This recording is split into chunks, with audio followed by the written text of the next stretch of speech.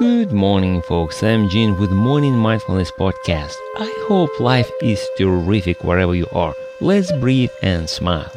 I remember reading a proverb talking about how God let people take whatever burden they were carrying off their shoulders and put it down.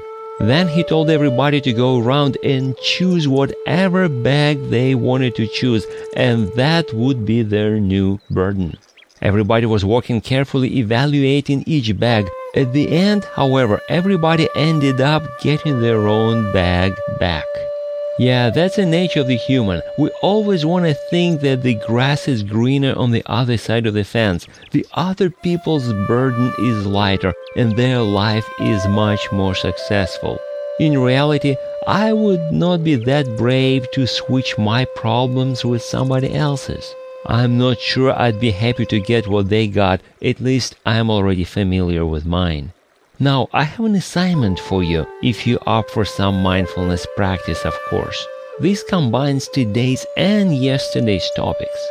Can you identify one or two areas of your life that you don't like and tell why you don't like them?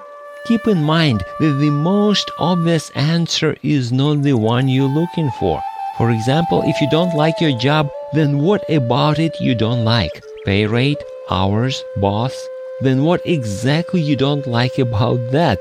Not enough pay for what? What would you need the money for? I know this may sound ridiculous first, but often the reasons we identify in reality are consequences, and the real reasons are much deeper. This is basically some type of self-psychoanalytics. But if you know the primary reason, you can address it with much less effort for much better results. Try it, and please send me the message. Tell me what you discovered. Thanks for stopping by. You can subscribe to my podcast or contact me through my site hpln.org. Now let's breathe and smile. I'll talk to you next time.